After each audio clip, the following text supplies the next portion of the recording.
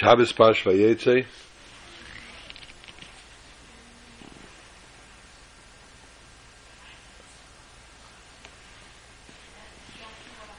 Shabbos minim Mizbarach Kuli Yemen. All days are benched from Shabbos. It's the Shabbos, meaning the Shabbos prior and post.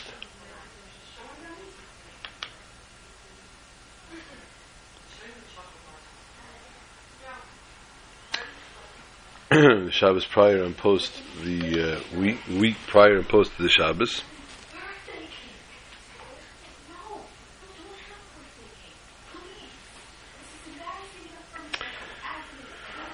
Childhood expression we heard when we were little kids, we know that Yaakov walked around with a shtreimel,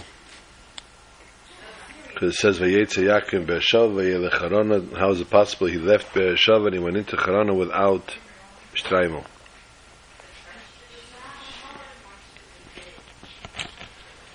Yes, in today's day and age you're not going to get much of a chuckle from that.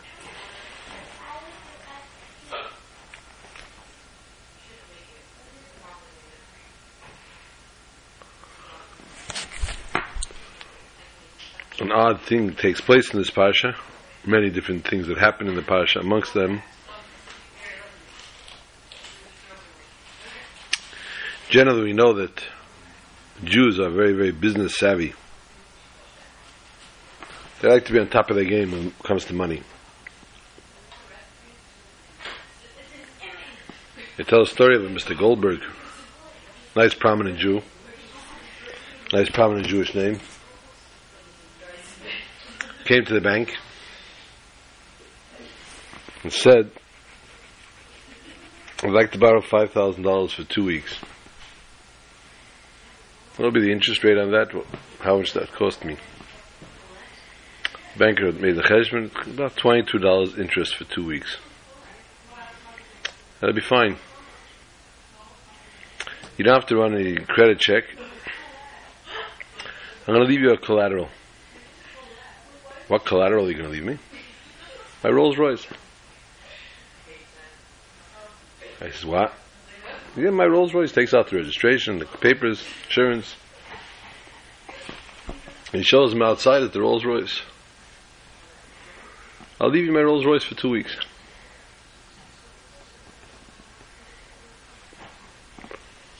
I'll come back and I'll pay back the money. If I don't pay it back, you keep my car. Rolls Royce is worth more than $5,000. The banker asked the supervisor, and they all agreed that the Rolls Royce is definitely worth more than $5,000. And if he's actually leaving that as a collateral, then yeah, I guess that'll work. They did need his information though. Said, please sir, please don't. You have to leave us your information. He left his information. He left his address, his name, social security number, business contact, whatever they needed. Bayim.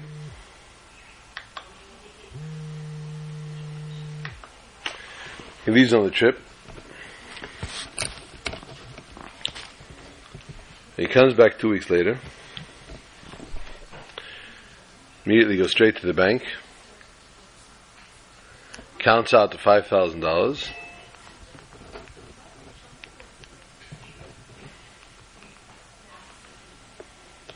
Counts out the $5,000. Pays his $22 interest. And shalom. He's ready. Good to go. There's a problem with your line. What's wrong with your line up for change? You're not there. You're online as far as this thing's concerned. Oh, now you're there. Okay. Pays back his $5,000 and it's $22 interest. They give him the keys to his car. They tell him it's in the garage of the bank. He goes downstairs to pick his car out. He comes to the front of the street. The banker is waiting for him.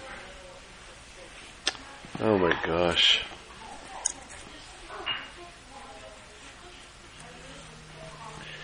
And he says, oh, excuse me, Mr. Goldberg. I'd like to ask you a question. We ran your credit,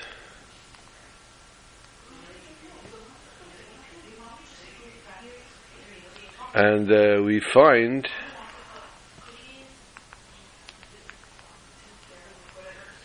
that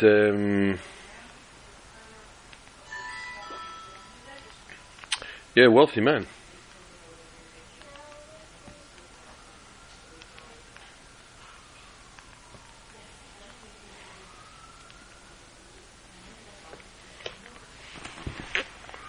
Very wealthy man. You're a multi-millionaire. You own square blocks in Manhattan, square blocks in Brooklyn, square blocks in Queens. Why would you need a $5,000 loan from the bank? Ha! Mr. Goldberg smiles and says, I didn't need $5,000. So why did you take it, and why did you want to pay $22 for interest? He says, very simple. $5,000, I gave you right back the same $5,000 you gave me.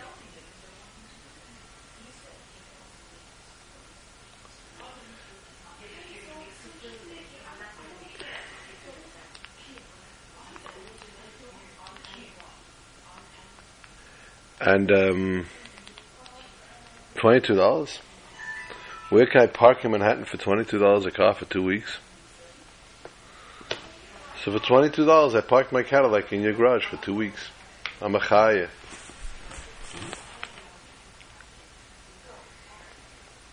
So we see the Jews are very, very business savvy in this way. And where else can you park a car in Manhattan for $22 for 2 weeks?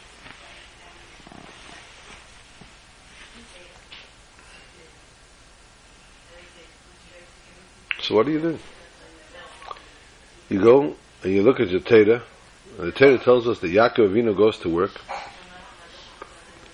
to marry his wife. He works for 7 years. And what happens? He gets fooled. He gets fooled so that he has to work another 7 years. And then years thereafter. Doesn't fit the protocol. Doesn't fit the persona of a Jew to let himself get so fooled in business.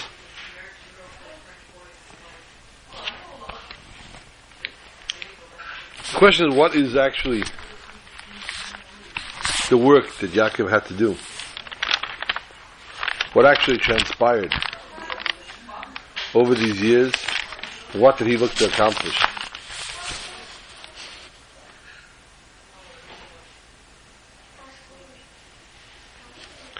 The expression Yaakov uses is ki bekol chechi yevadati es avichem. With all my strength I served your father.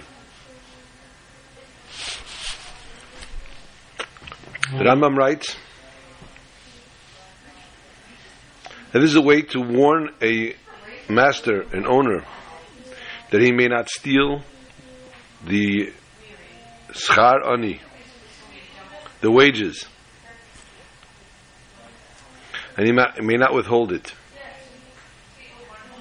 And of course, vice versa, the ani, the poor person, must know that from here we also learn, says the Rambam, you may not steal from your master. And to try to slack off a little here, a little there. The person must work, just like the balabas must pay fully. The person must give him the whole 100%. Because Yaakov HaTzadik said, Ki b'cholkeach avadati es avichem. With all my might I worked. So therefore, says the Rambam, we find from here that a chayiv person has the chayiv to work with all his might. We learn this from the way Yaakov served in the Ve'el of Marami. Chassidus explains actual this labor.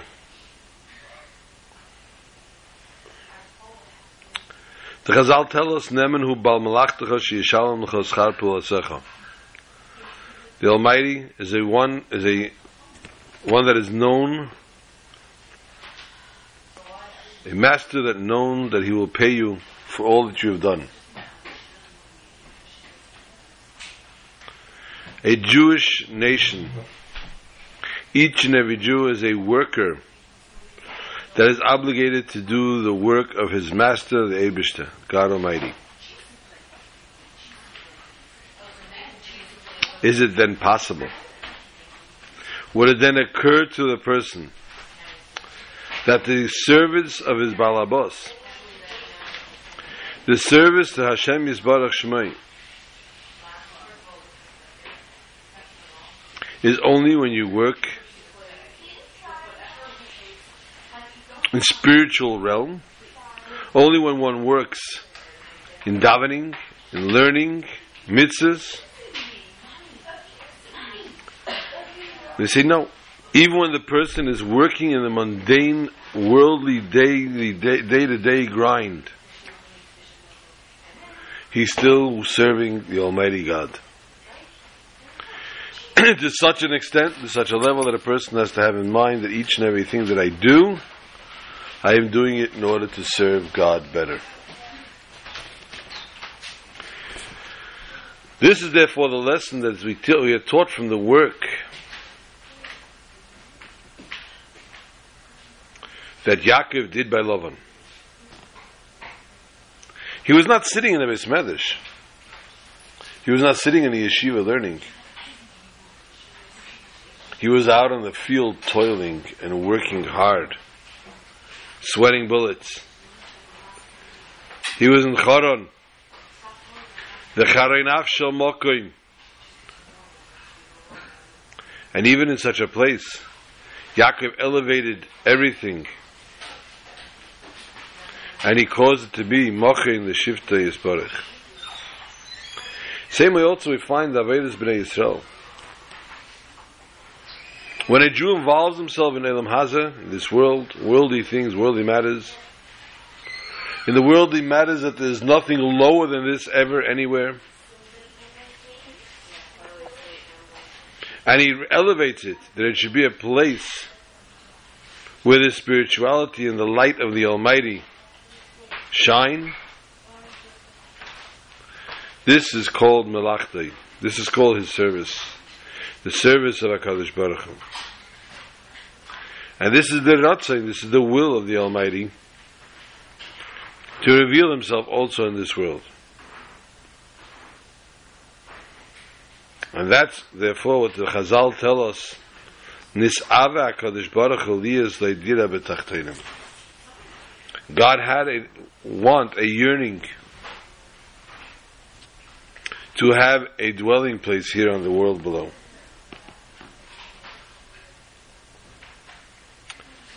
We find a very strange phenomenon. We find in this week's parsha, the beginning of the parsha, Yaakov lies down to rest, and he places stones around his head,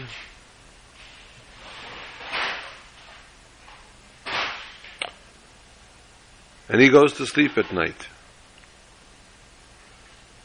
And he sees a ladder,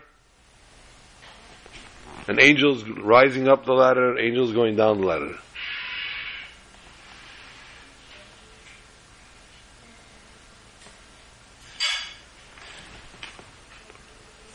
And then he hears the heavenly voice. He has a heavenly revelation, and God tells him, I have folded the entire land of Eretz Yisrael beneath you.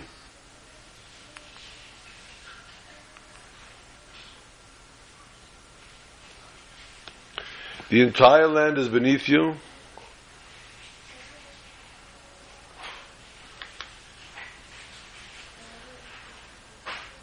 and by it being beneath you,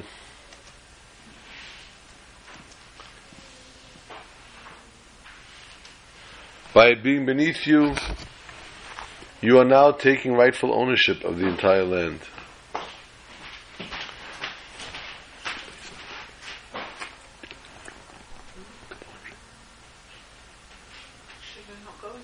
Okay.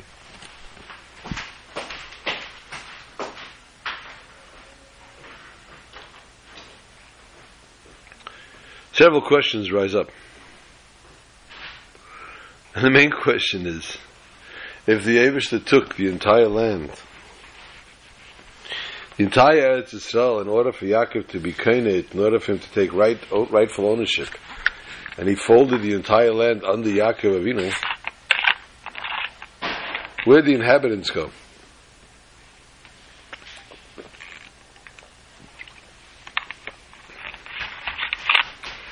And actually somebody once wrote a letter to the Rebbe.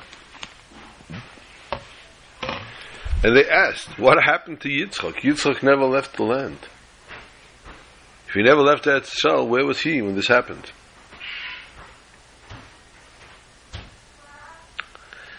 If you're on Skype, could you please answer me? I typed you a question. No, you can't because you're not in the... Okay. And the Rebbe writes to the person, "B'maynal sheiloscha," in response to your question, "B'im kipel HaKadosh Baruch Hu kol Eretz Yisrael tachas Yaakov eifo haya Yitzchak az Yitzchak." Then you're asking, where was Yitzchak at the time? To which the Rebbe answers, I guess, the simplest form. Hatshuva pshuta.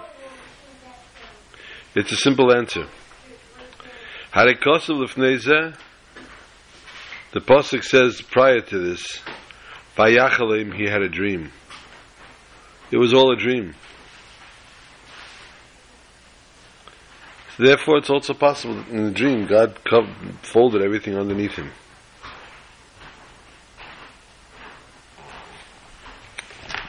The Rebbe writes, "V'nimtza shegam zeh shekipol HaKadosh Baruch Hu kol Eretz Yisrael le'yizrachish b'feil mamish."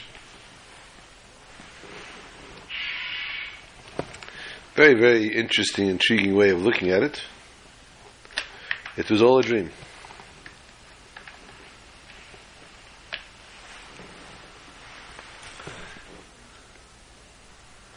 We had that question once as a child. I remember there's some kind of a riddle. I don't remember to what effect it went. If you went to sleep at night and you had a dream and this happened and this happened and this was happening, this was happening, and he got to a very, very scary part. He asked the child, "And what would you do?" And the child said, "I don't know." And the child's really so scared from what's going to happen to him. The person would say, "I tell you what I would do." Is, "What would you do?" Is, "I'd wake up from my dream." It was all a dream. There was a chassid of the Baal Shem Tov, who the Baal Shem Tov sent on a journey to India, somewhere exotic. And the Baal Shem Tov said, "You'll know what to do there already." And the chassid ran and he comes to the ship, he boards the ship to go to his destination, mission unknown, destination prayer barely known. And they set sail. This was not exactly a cruise. They didn't have any chazanim on the cruise. They didn't have gourmet meals. And if you can imagine or not, they didn't even have a tennis court. And the fellows set sail. The days and the nights, the day and the night, a day and a night. And the person saw it became day, and the certain saw it became night. And that's the extent of what you knew what was going on in the world. You almost lost track of the days of the week. The way the days and the nights came and went.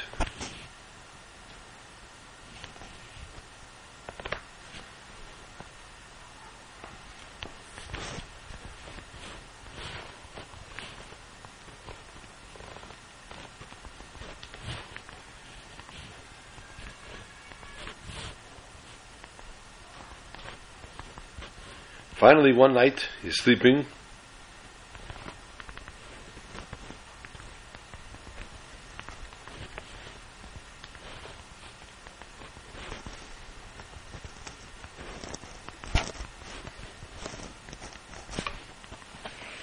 and he feels a jolt.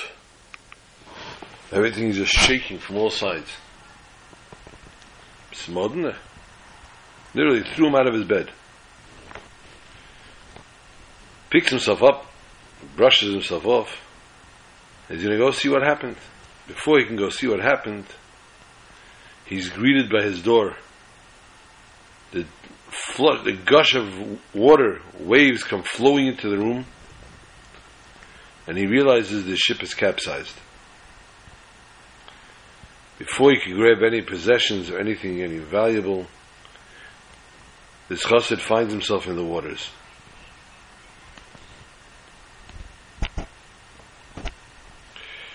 Tossing and turning, and there's boxes and debris from all sides, and the man literally has no idea what's going on, what's going to happen next.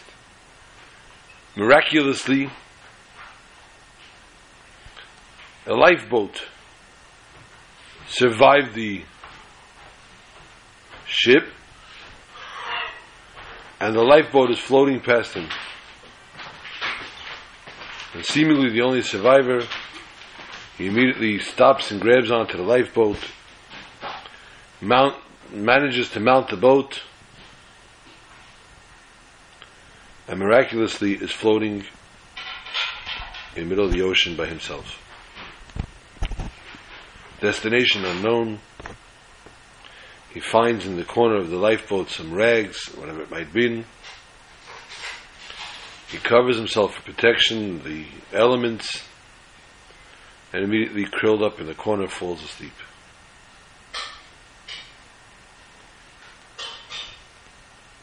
Obviously, it was the next morning or the morning after or another day after that, finally our chassid wakes up to a very strange feeling. The lifeboat is not floating. It's not floating. He comes out from under the rags and notices the beautiful sun shining, and he's on a beach. He's on the beach of an island. How he got here, when he got here, what day it is, he has no idea. But he knows he's alive. And he gets out of his little ship, not knowing what's going to happen next, not knowing where he is, what kind of island this is, if it's inhabited at all.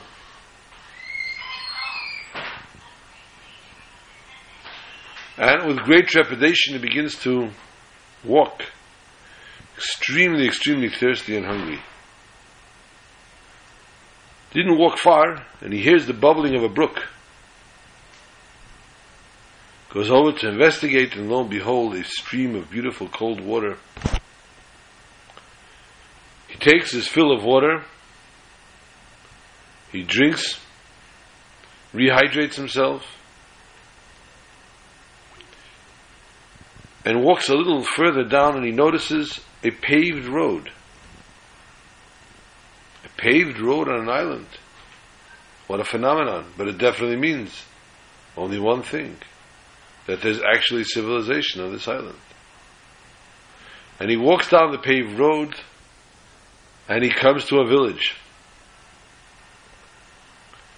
And the first house in the village, much to his surprise, has a mezuzah. And he goes over and he knocks on the door. Vayel Denena, there's nobody answering. But the door is open.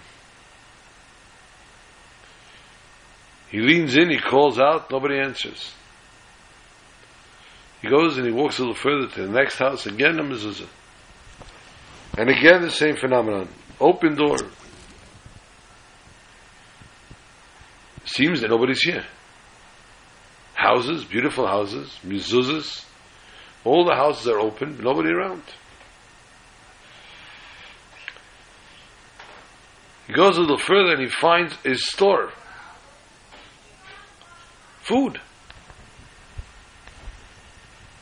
But who do you pay? And how do you pay? He's shipwrecked.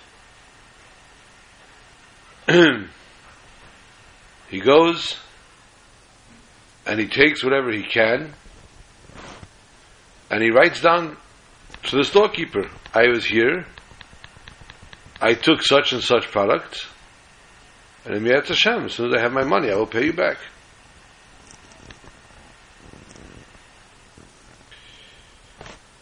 Meantime, he sets himself around the island and finds nobody around, no inhabitants. He takes his food, he goes into one of the houses, and not to become a story of Goldilocks over here and the three bears, marks down to the owners of the house, I'm sleeping in your front room, hope you don't mind.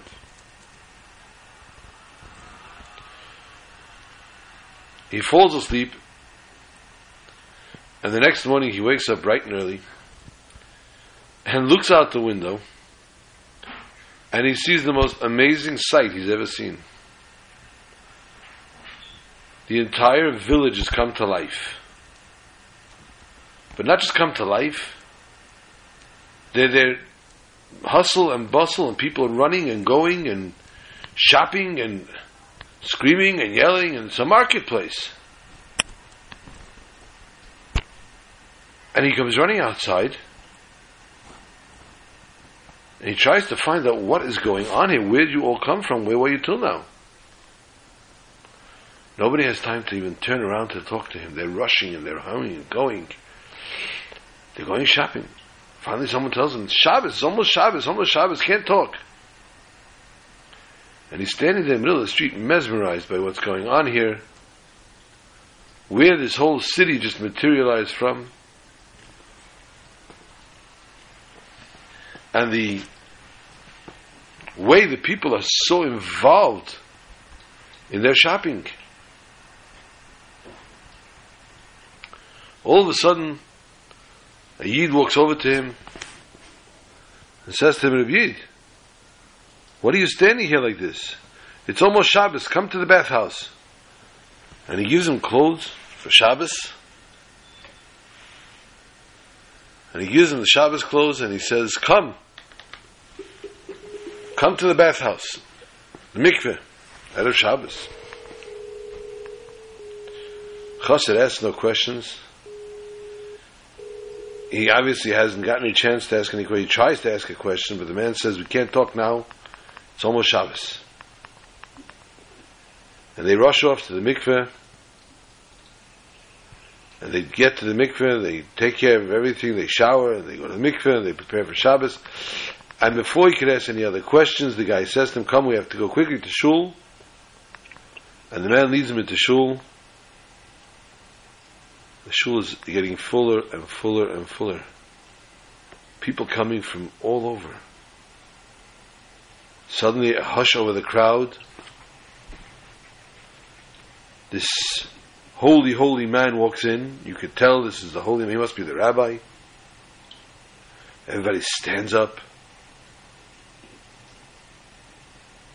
Chazan comes up and begins the Ma'ariv. The songs, the Kabbalah Shabbos, was straight out of Gan Eden. Just an amazing, amazing sound. Something the Chassid has never heard. Maybe I am in Gan Eden. Maybe I did die.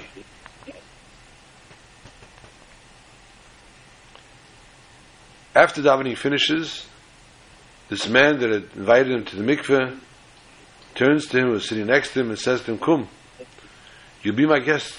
You'll eat by me. Much of a choice he had. He figures, okay, we'll sit down to the meal. There's no more shopping. There's no more running around. At Merken Eden. And I can get a word in edgewise of it to find out what's going on this island. Anechtige Tag. Yesterday's day. As they walk out of shul, the man starts to talk to him about the parsha. And starts telling him stories and Midrashim and Maimorei Chazal. And it's just amazing. The insights this man is giving him from the parsha is things he's never heard in his life. So special, so holy.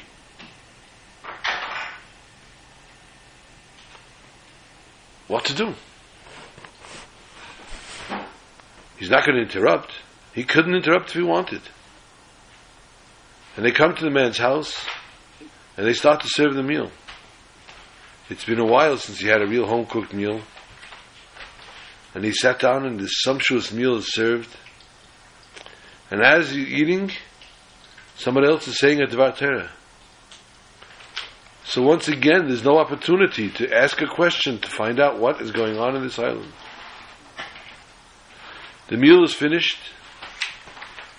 Birchas Hamazon, they bench, race after meals. And the Tardema, the great weariness of the travel, of the meal, of the Shabbos Kodesh, of the Holy Shabbos, comes upon the man. And before he could say anything, he was fast asleep. And once again, did not have a moment to ask a question. But before he could say anything, before he could even have a proper dream, the sun rays were shining through his room. And it was time to go out to daven Shachris. And again the Chassid asked no questions, because there was no time. He arrived in the big shul, and again the shul filled, and again the big rabbi came to the front, and again the chazan, with his beautiful voice, led the service, led the davening.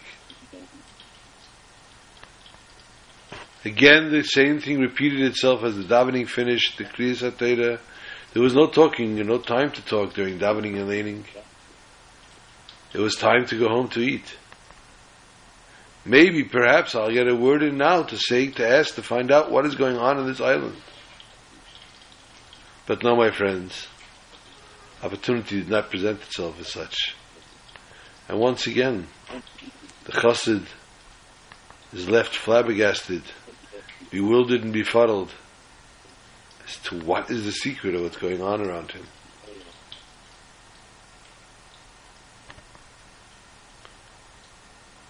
Again, after the meal, with all the divrei Torah and the beautiful, beautiful food, once again, the chassid falls asleep. And again, only to wake up for mincha, shalosh seudos, for Ma'ariv. At the end of Ma'ariv, a very interesting phenomenon. The entire congregation lines up in the shul. And the Rav, the head, the rabbi, goes to the front of the line and lifts up the holy cup of wine to recite the holy Havdalah. And as he recites the Havdalah, you know, there's a beautiful custom that after the Havdalah, the candle is extinguished with some wine. And this is in the holy plate of the Havdalah plate. And in the Havdalah plate, as it lies there, the tradition is we dip our fingers and we wipe a drop of wine on our eyebrows. Some put on their eyes so they should hear good things. On their eyes they should see good things. On their ears they should see good things. And some go as far as putting it in their pocket, so that too should be blessed for the week. After the Havdalah is made, the strangest of things, after what he's seen on Friday with the shopping and the people appearing suddenly, and the way the shul filled up, and the meals and the beautiful divrei Torah, and the inspirational song and prayer that took place in the synagogue. After everything, and when he felt he's seen it all, and felt that now that Havdalah will be made, it will become quiet, it will become serene again, and he'll have a moment to ask the question. Much to his chagrin, the lined up congregants were lining up to hear the Havdalah, and immediately after Havdalah, one after the other, they step forward and they dip their fingers into the wine and wipe their eyebrows.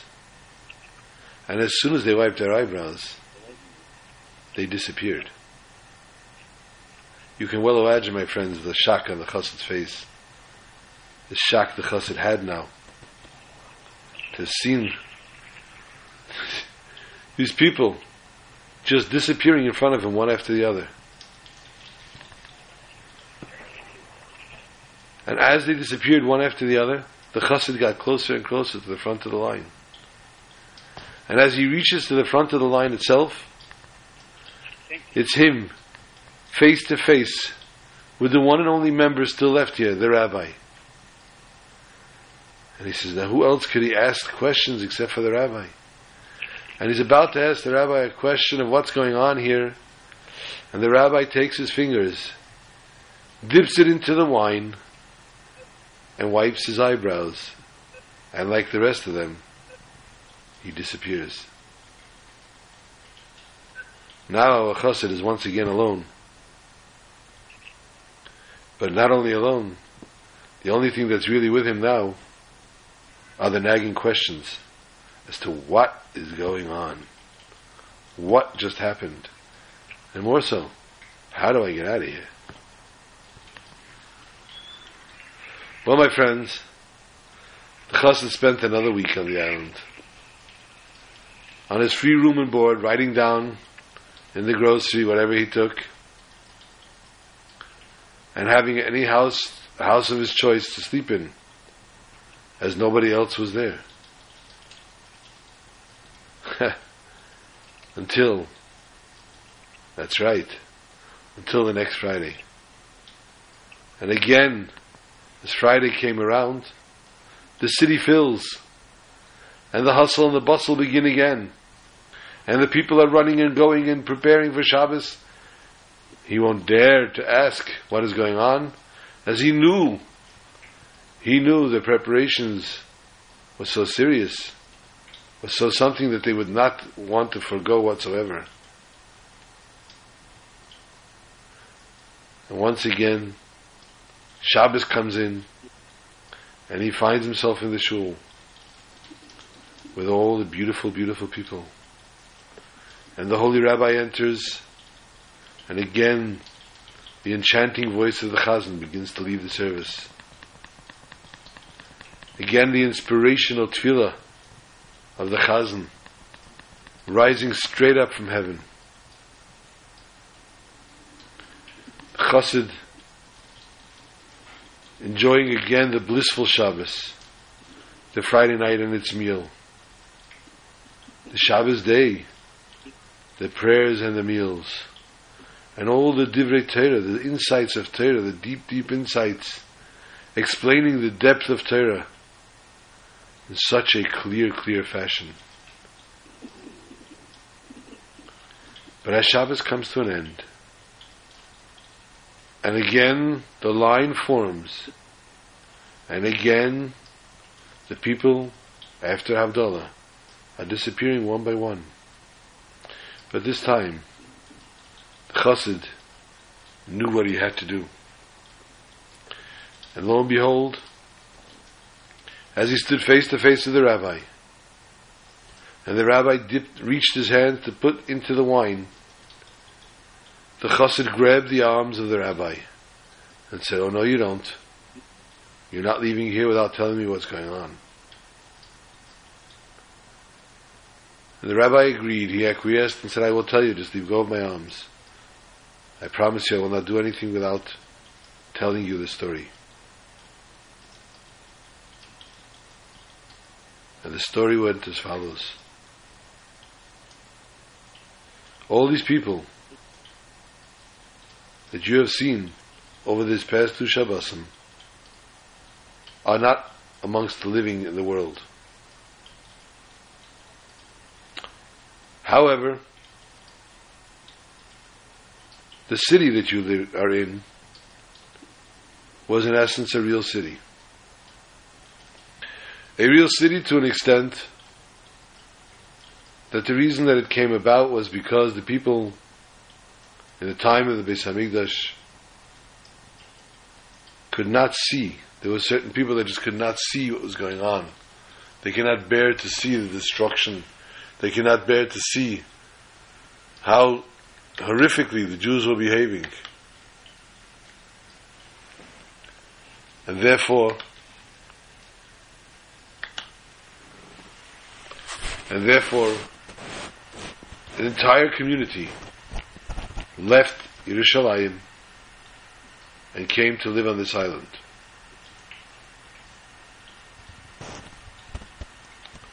After a while, smoke was seen coming from Yerushalayim.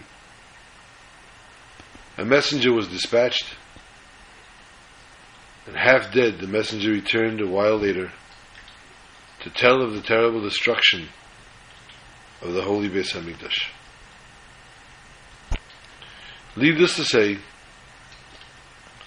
these righteous people who could not bear to see the sins that were going on in the holy temple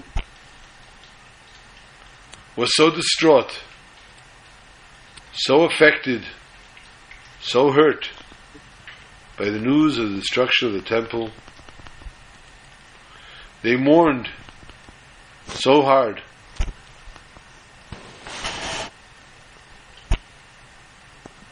that within the year they passed away.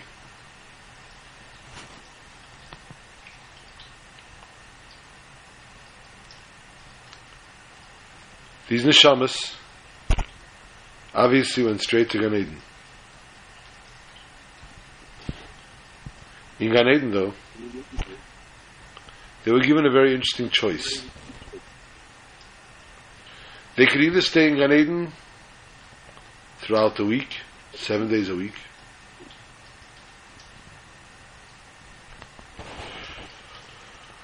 or they could stay 6 days a week in Gan Eden and have 1 day a week back on earth to celebrate the Holy Shabbos. And this is the choice that this entire city has taken.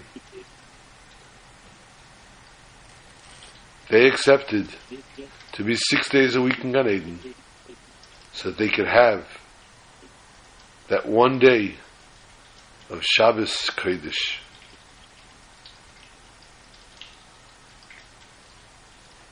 So my friend, since you are aware of this now, you too are being given the choice, the opportunity.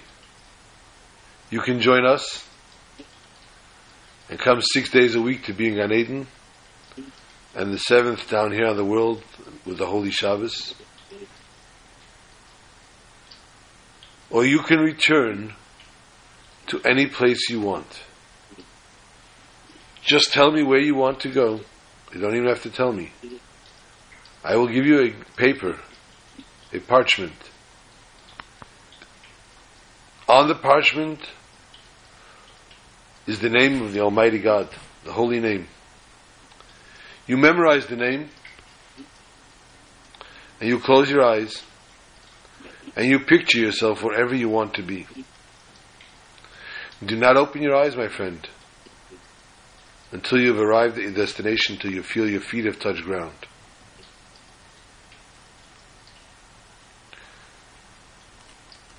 Chassid had no question in his mind. Mezhebush is where he wants to be. And so, he took the holy parchment and he memorized it, and the rabbi told him one more stipulation, that when you get to your destination, you're immediately to take this parchment and throw it up into the sky, and a hand from heaven will take it back.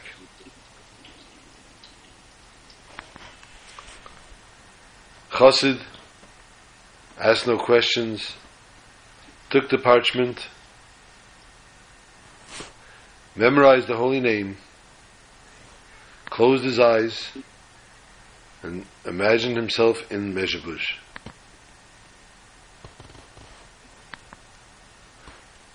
And as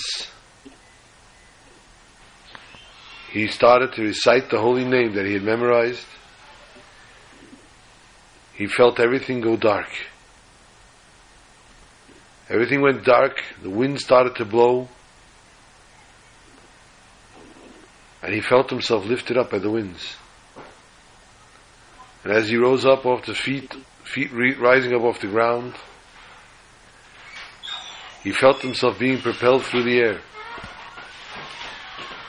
And he rose up higher and higher, and he floated higher and higher, and did not open his eyes as he was warned. And lo and behold, when he felt his feet hit the ground, he was in Mezhebush. And he opened his eyes, and here he was in Mezhebush. And he remembered there's one more part. One more stipulation that he was told by the holy rabbi. And he took the paper, the parchment, and he pulled back his arm to throw the parchment to heaven. And somebody grabbed his hand and held him. And he turned around, it was the holy Baal Shem Tov himself. And the Baal Shem Tov said, "Give me that. That's why I sent you on a journey. I needed this parchment. I needed it to save the Jews." And as with this parchment, that the Baal Shem Tov had done many, many things thereafter. And so we see, my friends, that sometimes things have to be done like the folding of the land, and we don't understand exactly what the purpose behind everything is.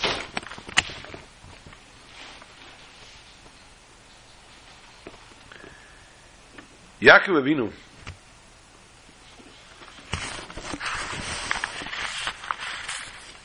is brought down by the Chidah, in the Chidah,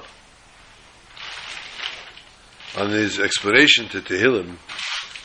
There are 15 Shir Hamalis that David HaMelech Alav Shalom said. Why are there 15? Ask any other child that learns Hilchos Beis HaBechira, that learns the laws of the holy Beis HaMikdash, and he will tell you. Because there are 15 steps in the Beis HaMikdash that go up from the Chatzar. And there they say the 15 Shir Hamalis. But in essence, the 15 Shir Hamalis is connected the 15 years that our forefathers, Avraham, Yitzchak, and Yaakov, lived together. Do you mind? Excuse me.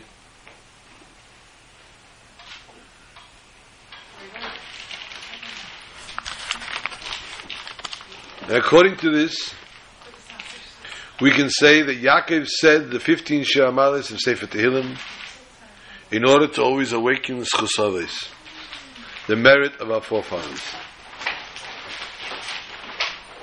Which means that in addition to the merits and the strength, the koiches that he had, and he had awakened,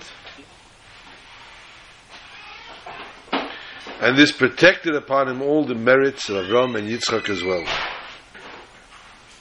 And because of that, he was able to overcome all the obstacles that took place in the house of Lavan. As it says, Lule Elekei Avi Elekei Avraham Upachad Yitzchak Hayali. And therefore, in that merit, he was able to bystand whatever was thrown at him in Lavan's house.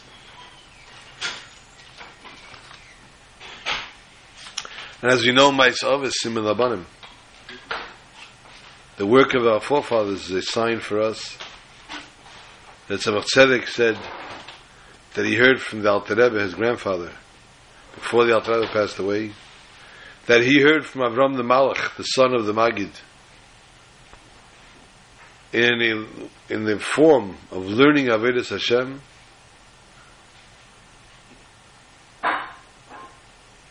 that we learn from here the way a person has to establish himself for war.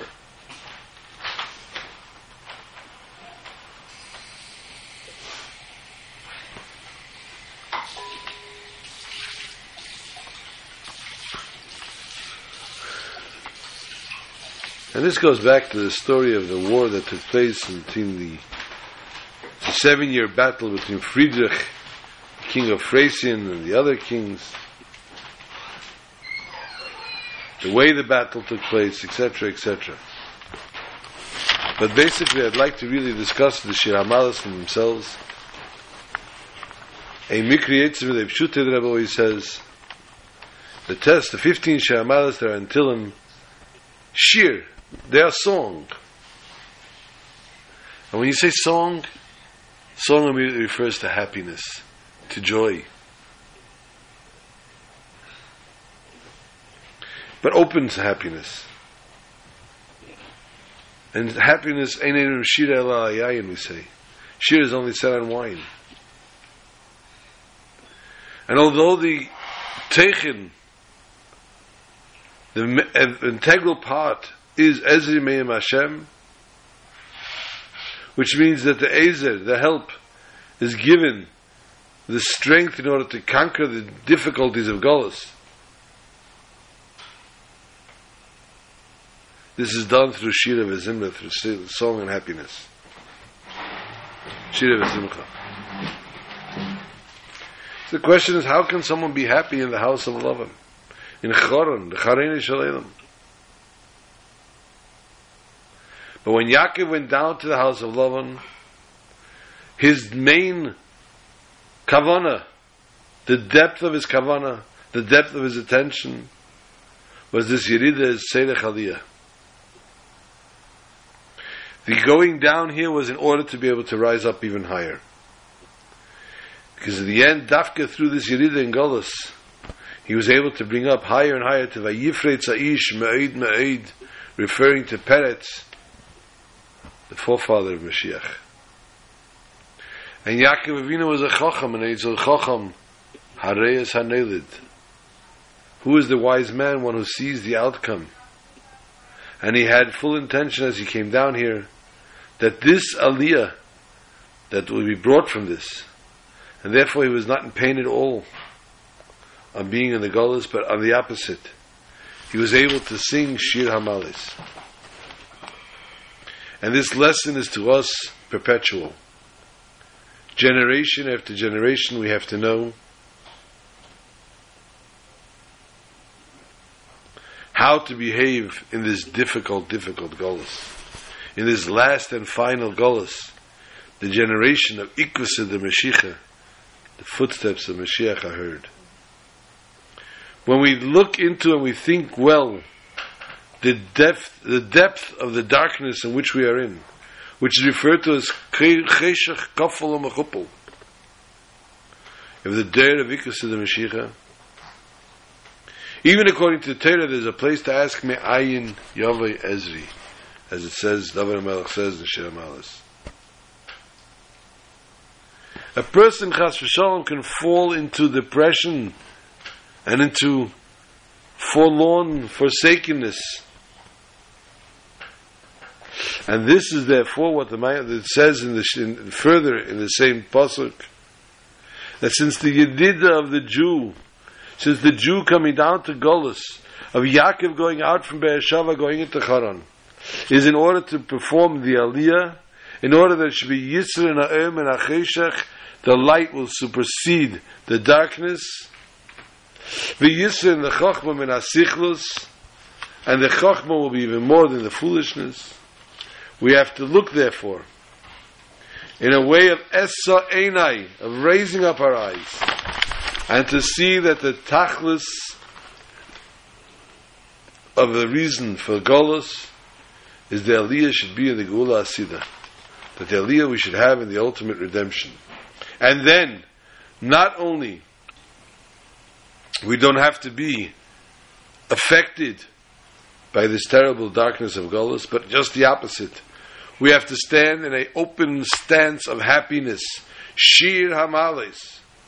And through this, says the Rebbe, we can cause that will be the Ezer, the help of Ezri Me'im Hashem, and the Eivishter will help the Ezer Nimshach, and will pale also in the Gili, will bring down and continue in the open way in this physical world, in the Shamayim and the Aretz Kipshutam, and as the pasuk finishes off, Ezri Me'im Hashem Eisei Shamayim v'Aretz. Good night to all.